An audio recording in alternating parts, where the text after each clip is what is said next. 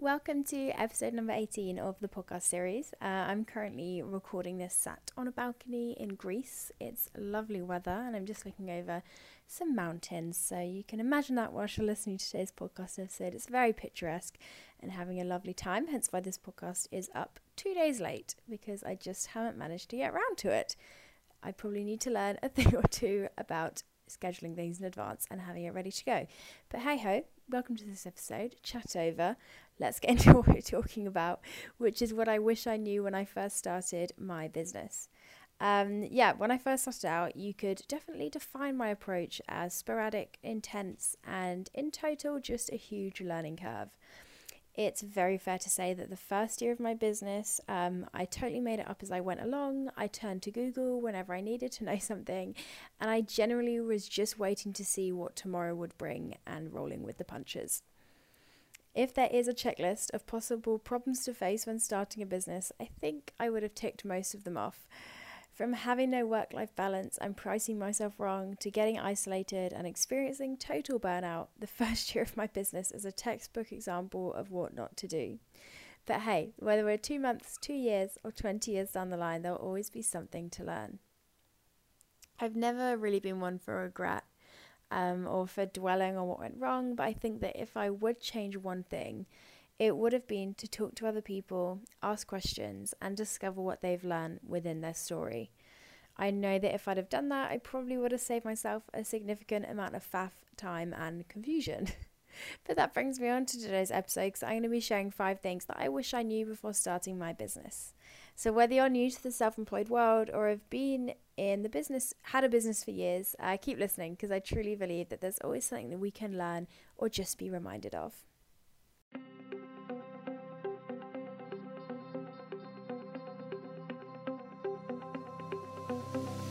Welcome to Starting the Conversation. If we haven't met before, my name's Alice and I'm a digital marketing coach based in the UK.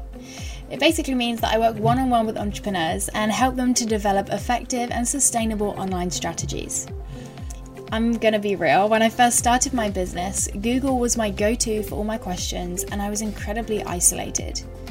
A job which I once loved was soon making me pretty miserable and I realised that something needed to change. You see, I truly believe that when we create community with fellow entrepreneurs and keep it real about what we're going through, being self-employed becomes far more fulfilling. So consider this podcast your go-to place for a good old mix of honesty and expertise.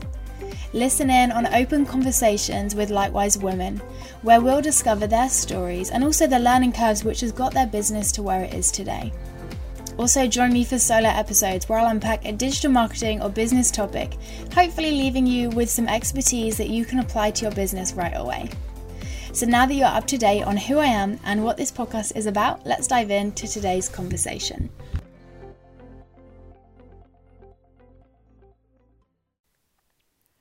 So the first thing I wish I knew before starting my business is to be intentional and not intense. And what I mean by this is that there's no denying it, right?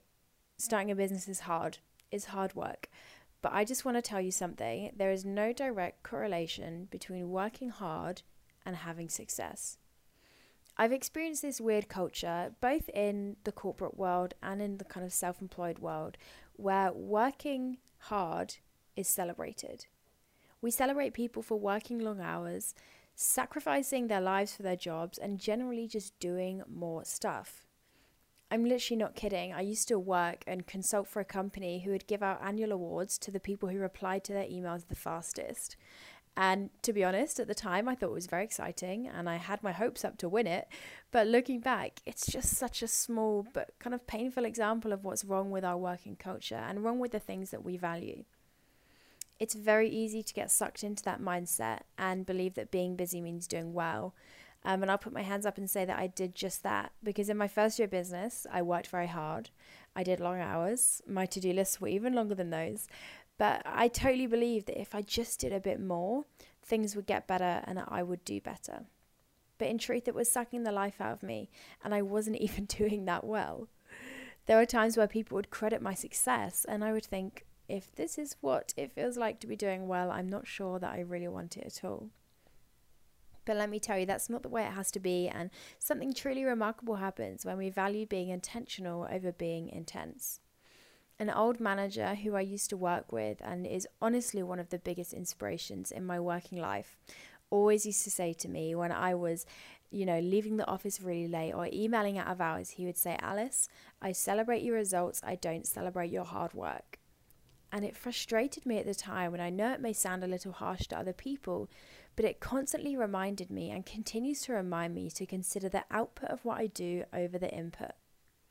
It comes back to that little phrase of working smart, not hard, which although it's very overused and probably a bit cringy to some, it's totally true.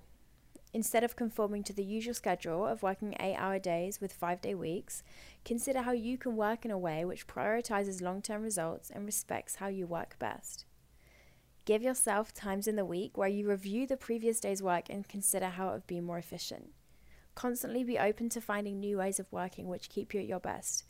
And please, if I can tell you one thing, don't ever fall into the trap of thinking that being busy, having big to-do lists, working long hours means doing well, because there is far more to life, there is far more to business than just that.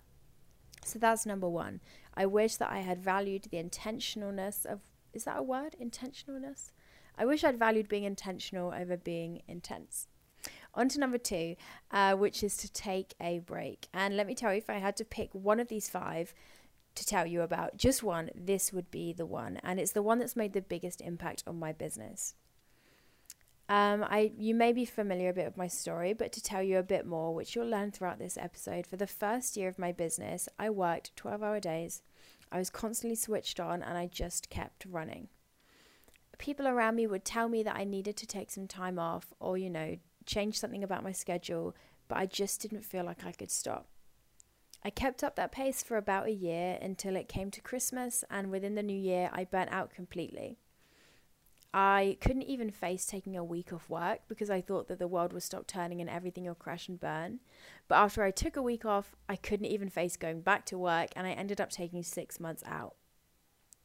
Despite not being an experience that I would wish on anyone or particularly want to go through again, I'm so glad that it happened because it's taught me to value balance.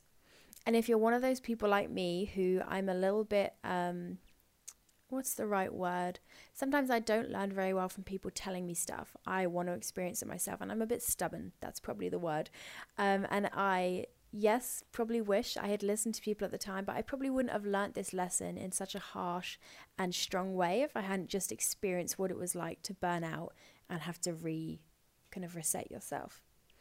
When you love your work, it's really difficult to tear yourself away from it because you love it. But I can tell you from experience, when you don't let yourself take breaks, what you once cherished, what you once really enjoyed doing, very quickly begins to feel very joyless. It's amazing to love your work, and it's amazing to be passionate about what you do, but let me tell you, it's even better to love it alongside your friends, your family, and your hobbies. Looking back, I always say to myself, I made a lot of money then, but I didn't have any friends to enjoy it with, so therefore to me, it didn't feel right. Before my burnout, I was totally convinced that if I took a day off work or didn't answer an email straight away, everything would crash and burn. Which, looking back, was a really selfish way to view things, but I was totally consumed in what I was having to do and the role that I was playing out. It's easy for our workloads to feel that consuming when we work for and by ourselves, but let me just affirm you, nothing is ever as urgent as it seems, and you're just as deserving of a break as anyone else. The difference is that it's your responsibility to make that rest happen. You no longer have a manager who's going to tell you to go home or approve that holiday. You have to do it for you. And if you need any more convincing on the importance of breaks, let me tell you that 99% of my ideas and inspiration comes when I'm away from my business. So if you're in a bit of a rut, maybe the answer isn't to keep pressing in or trying to type out new Word documents. It's to take yourself away from the laptop and see what happens. So that was number 2 of things that I wish that I knew. Probably the biggest one, take a break. On to the third, which I think is something we can all have say we've either experienced or if you're starting your business kind of now are definitely thinking about, and that's to sort your prices out. It's very true that as a consultant or freelancer, pricing yourself is not an easy feat, particularly when you're new to the game. There's no protocol, there's no spreadsheet which says what we should be charging, and it's difficult when you don't really know how it's done. Money isn't always something we talk about, but as a business, it's kind of vital to what we do. And I wasted a lot of time and potential earnings by pricing myself wrong. Whether my prices were too low or I was pricing in the wrong way, it wasn't good for me. So hopefully this is going to save you a bit of the hassle. I'm going to walk you through three fundamental truths which will help you to set your pricing or review your pricing if you've already set it in place. The first is to consider your monthly pay and work backwards. And I think this is something that a lot of us have done when we think about what we need to charge. Generally speaking, people are either going to charge an hourly rate or a project rate, and what you choose is up to you and the industry you're in. But regardless of which, it's important to have a clear idea of how many hours or projects you need to complete in order to still live a life, because we need money to live, right? So decide on your desired monthly earnings. Maybe do that based off of what you earn when you're in a salary or what you'd like to earn, whatever, that's up to you. Make sure that you take into account tax and any other business expenses you're going to have. And then once you've got that figure of what you want to earn, realistically evaluate how many projects or hours you can complete per month. And from that figure, work out your rate from there. Without the consistency of a salary, I think I'd suggest pricing in a way which ensures that if only 75% of your client space is used, you're still able to pay your bills and live a life. Because I'm sure you will get to a place where you have a client waiting list and there's no gaps in your time. We have to be realistic sometimes that there are quiet months and times when it isn't just as easy to bring in that money. The second tip I give you is to price according to the value you're adding. Now, this one was a serious mindset shift for me. I can bet that the majority of those who are self-employed began by underpricing themselves. And for me, I did that because of imposter syndrome and also feeling terrified of clients' reactions when I told them my prices. And that stopped me from pricing what I felt was right, what I felt was deserved, and what I felt was due in accordance to the service that I was giving. Let's say that you're a website designer. Instead of thinking about your regular hourly rate if you're in a 9-to-5, consider the impact a newly designed website will have on a business. They'll get better customer experience, more sales, stronger brand recognition, the list goes on. You need to charge according to that, according to the value that you're adding to their business. When you see your services as businesses investing in themselves, investing in their futures, and investing in their future bottom line, your price you're charging becomes far easier to walk with, because you're not saying necessarily my time is worth this. You're saying the services I'm giving you, the products that you're ending up with are worth this amount of money. I'm just going to let you know now that you probably will experience people thinking that your prices are too high. No joke. I was once in a meeting where it was a consultation meeting, so they were seeing if they wanted to hire me, and they asked me my price, and I said it, and one of them choked on their water because they were so shocked. And in that moment, probably if that was a year or two ago, I would have freaked out and offered to put it down and said that I'd said it wrong or something like that. But when you know that you're pricing in accordance to what you're worth, I sat there, I explained the investment they were making, I explained why it was worth what it was, and I explained the other services they could go with from other people within their budget, but what they would get, which was different. And good news is, by the end of that meeting, they said they wanted to hire me. And I'm so glad that I stuck to my prices and didn't change it just because I was a bit scared they'd think I was charging too high. So know your value and be confident with what you charge. As sure some hair campaign says, because you're worth it. But I don't know which hair campaign that is, one of them. My third tip for pricing yourself is to realize that you won't necessarily work 8-hour days. And what I mean by this is when you're a freelancer or consultant, your hourly rate will generally be significantly higher than the hourly rate you would expect from a 9-to-5. And that's for a number of reasons, such as tax and expenses, and also just you wanting to earn more. But something I never expected to account for was the fact that the hours I was getting paid for wouldn't be 9-to-5 or 8 hours a day. To put it in perspective, the hourly rate I charge is about 6 times the amount I would earn in a full-time employed version of my role. And that's because I only work, in bunny ears work, for around 4 hours per day. What I mean by that is when you're self-employed, a proportion of your time will be spent in your inbox, creating content, communicating with clients, replying to inquiries, and all the other admin that we have to do. And I hate to break it to you, but if you're about to become a self-employed enter profession here, you won't be doing that profession 24/7. So when you're considering an hourly or project rate, be realistic about the workload which you are able to and want to take on. As I was 100% shocked by the other activities which took up my time and stopped me doing my work, again in bunny ears, for 8 hours a day. On the topic of money, Julia Day from Easy as VAT is incredible. She's a financial coach and she has a podcast where she breaks down all the financials involved in running a business, from pricing yourself to tax, expenses, and VAT. I seriously couldn't recommend her content enough. She's just one of those people who just manages to talk about money, isn't awkward about it, is very honest, gives out some really great advice. So you should definitely check her out if you want to discover more about the ins and outs of all the financials involved in running a business, because it's definitely something that none of us are ever really prepared for. So you can find her at easyasvat.com. So go and check that out, or there's a link in the show notes over at alicebenham.com/podcast. But yes, that was number 2, which is a bit of a long one, but talking about pricing yourself right. Now on to tip number 3, or is this tip number 4? This is tip number 4. I'm obviously getting very away with myself, not really sure what's going on. The sun is obviously getting to me. But number 4 of things that I wish I knew before starting my business is that you're in charge now. And when I started, I came from a 9-to-5 employed role, and it came as a total shock to me how responsible I was for everything. And when I say everything, I mean everything. When you work for and by yourself, you no longer have managers to direct you, colleagues to turn to for inspiration and encouragement, or employees to delegate work to. Everything now comes under you. From deciding a work schedule to carrying out administrative tasks, you are on your own. Many of us treasure being self-employed for the flexibility and freedom it brings, but very often it's that lack of structure which brings us a whole lot of hassle. This point that I'm bringing you here is going to play out differently for everyone, and it's going to change depending upon where your strengths and weaknesses lie. Because for me, my weakness lies when it comes to taking a break and deciding when enough is enough, hence the previous point that we went through about taking breaks and resting. I realized within about 6 months of my business that I really missed having an authoritative figure to tell me at 6 p.m. that I'd done enough and could put the laptop away, and I really struggled to carry that role out for myself.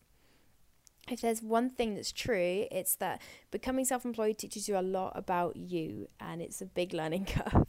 You learn both the good and the bad, but recognizing the areas in which you fall will seriously maximize how strong you start. If you struggle with numbers, hire an accountant. If administration or customer support isn't for you, consider a virtual assistant. If you miss colleagues to bounce ideas off of, maybe join a mastermind. Or if, like me, it's that accountability and wisdom of a manager you miss, maybe a business coach is for you. Recognize your weaknesses and consider how you can put something in place to ensure they don't hold you back in your business. It's seriously something I wish I'd given more time to at the start, but it's something that I really work into my schedule now and think about. And on the subject of you being in charge now, yes, that means you're in charge of tasks, and yes, that means you're in charge of all these different things that need to get done. But you're also in charge of your style as a business. And what I mean by that is you're in charge of how available you make yourselves to others. You're in charge of the way that you make your clients feel. You're in charge of the impression that you give people based on what you put online. And I don't say that in a way to scare you or to make you feel intimidated by the amount of responsibility you have, but in an exciting way. That when we're self-employed, we're not in a position of being the victim of someone else's decisions or someone else's authority. We can decide it for ourselves. If you don't like the way that something's feeling in your business, change it. If you start to make a decision and your gut instinct says it isn't right, do something else. It's an incredible, incredible blessing to have so much freedom within our work. And I think often we forget that it's there.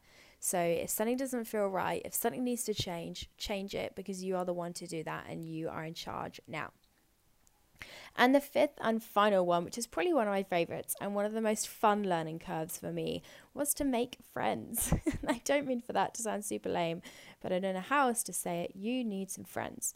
Because alongside taking a break, yes, it's good to take breaks, but I would also say a huge part of making your work a ton more joyful is making friends. And this has been one which has been really fundamental in my business in the past 6 months. When I talk about the year of business I had where I worked super hard before I burnt out, I had my head down, my life was spent behind my laptop, and I was completely isolated in my work. I had no idea and I had no connection to people out there who did the same thing as me in the same way. I think in my head, I thought I was the only person who was self-employed that did social media consultancy. Now I realize there's a lot of us, but I think at the time I was just so isolated, I thought I was the only one. When we're working without peers around us, every problem feels like the end of the world, and victories often get left uncelebrated. If I can give you one tip for bringing joy into your work, it's to surround yourself with people who get it. Find entrepreneurs who understand that one day everything feels exciting and the next you want to give up. Get people around you who can both encourage and inspire you when things don't quite feel 10 out of 10. And engage in spaces where all the questions can be asked, no matter how small or silly they may sound. At the start of this year, one of my big business intentions and things that I wanted to focus on was to get in community and make more business friends. And I've not found a less cringy or weird way to say it than business friends. But what I just mean is people who get it, people who are in similar industries, who work in a similar way to you. And at the start of the year, I wasn't quite sure what that would look like. I didn't know how to do that. I didn't want to just go out there and DM people on Instagram asking if they wanted to be my friend. That felt a bit weird. But it was a lot easier than I thought it would be. And if there's anything I've realized, it's that we're all in the same boat. And when you're reaching out to someone and when you're maybe connecting with someone, they're probably wanting that connection and that community just as much as you are.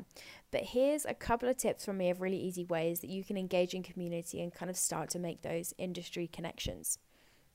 The first one is Facebook groups. Facebook groups are incredible. There are a ton out there. Almost every network or community will often have a Facebook group.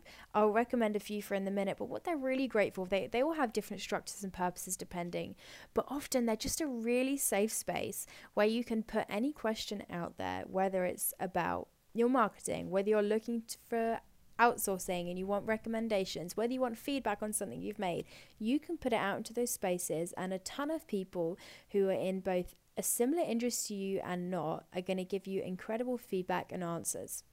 A few that I would recommend if you're UK based, One Girl Band has a Facebook group led by Lola Hode, which is brilliant. I love it. And Lola does kind of prompts most days of the week, which give you a space to talk about what you want to promote, talk about what you're winning at that week, and encourage other people. It's just a really nice space to be in. Janet Murray does the Soulful PR. And that's also UK based, and in there is also a great space where people ask a lot of questions and you can kind of engage in community. And also there's some great content in there to do with PR and what that looks like in an entrepreneurial and small business sense. And another one that I really love, which is US based, made by Jenna Kutcher, is Gold Digger Insiders. So it's her podcast. It's for her podcast, but listeners, but it's a Facebook group off the back of it. And that's also just a great space where you can connect with other people and kind of discover more about other people's stories and what they've learned along the way. And I've often made some really great connections off of those groups, because you'll respond to someone's question and then maybe you'll find them on Instagram and then maybe you'll get chatting, and it just kind of goes from there. My second one, which is probably the one which I think is the scariest but definitely the most effective, is to attend events.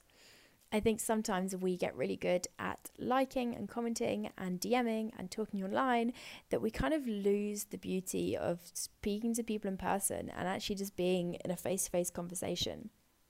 So I would suggest either find a friend to come with you or be super, super brave and attend some events. There's a ton out there.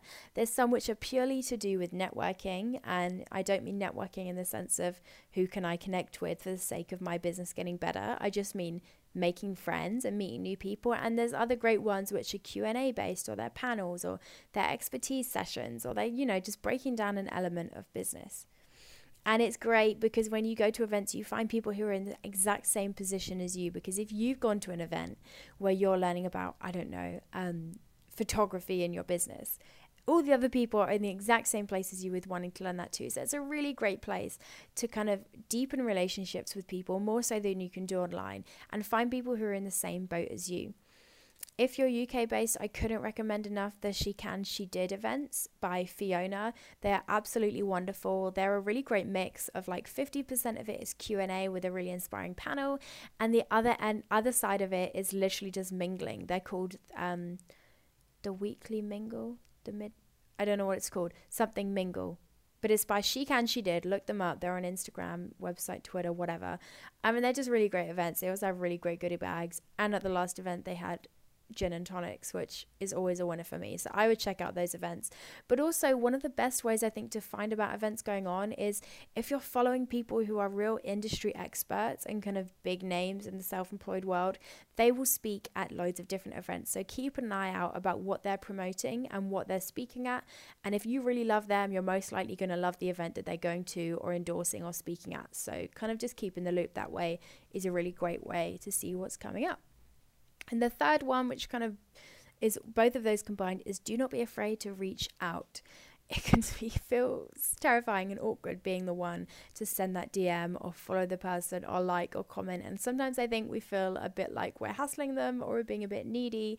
But very often I've found when someone's reached out to me and they've said, you know, I hope this doesn't sound weird, I'd love if we chatted. I'm like, oh my gosh, that doesn't sound weird at all. I'd love to chat. Or when I've been on the other end of that, you feel really awkward doing it, but it always gets received in the best way because we're all in the same place. So Instagram, best place to be. Follow someone, give it a few weeks, like some stuff. If you like it, don't just do it to become their friend. That's weird. Comment, genuinely speak to them. Tell them something you really love about them. Say a thank you. Tell them what you appreciate about them. Recommend them on one of your pieces of content, something like that. It's just a really great way to continue to build relationships. And do not be afraid to make the first move. I think we've all been in that position where it feels really scary and awkward, or like we're the kid in the playground. I don't know if you had this at our school. We had like a buddy bench where if you had no friends, you sat on the buddy bench and someone had to come and be your friend. Sometimes on Instagram, I think I feel like I'm sat on a buddy bench and I'm just trying to make all these friends. But in the big picture sense, you're not a moron on their own. You're just getting a community, and that's the best place to be in. And let me tell you, it's going to transform your business for the better. So I feel like I rambled a bit on that last point, but that was it. 5 things that I wish I knew before starting my business. We did be intentional, not intense, take a break, sort your prices out, know that you're in charge now, and make friends. I hope that you enjoyed this episode. I hope that whether you're thinking of starting a business in the very early stages of starting a business, or you're years into it and a bit of a veteran, that this episode has either taught you something or reminded you of something that you need to value or consider a bit more. Thanks so much for tuning in. I genuinely appreciate it, and I know that every single podcast host says this, but if you do enjoy this content, I would absolutely love if you left a review over on iTunes. More so, it really actually just makes me very happy to know that people enjoy this, and I think we can do a lot more in the world to appreciate the content which other people are putting out there. So whether it's my content or others, if you read or hear something today that you really love, tell that person, because it means a lot more than you probably think. So thanks for tuning in. I'll be back next Friday because I won't be in Greece, so I'm sure I'll actually upload it on time. But until then, I hope you have a great week and we'll speak soon.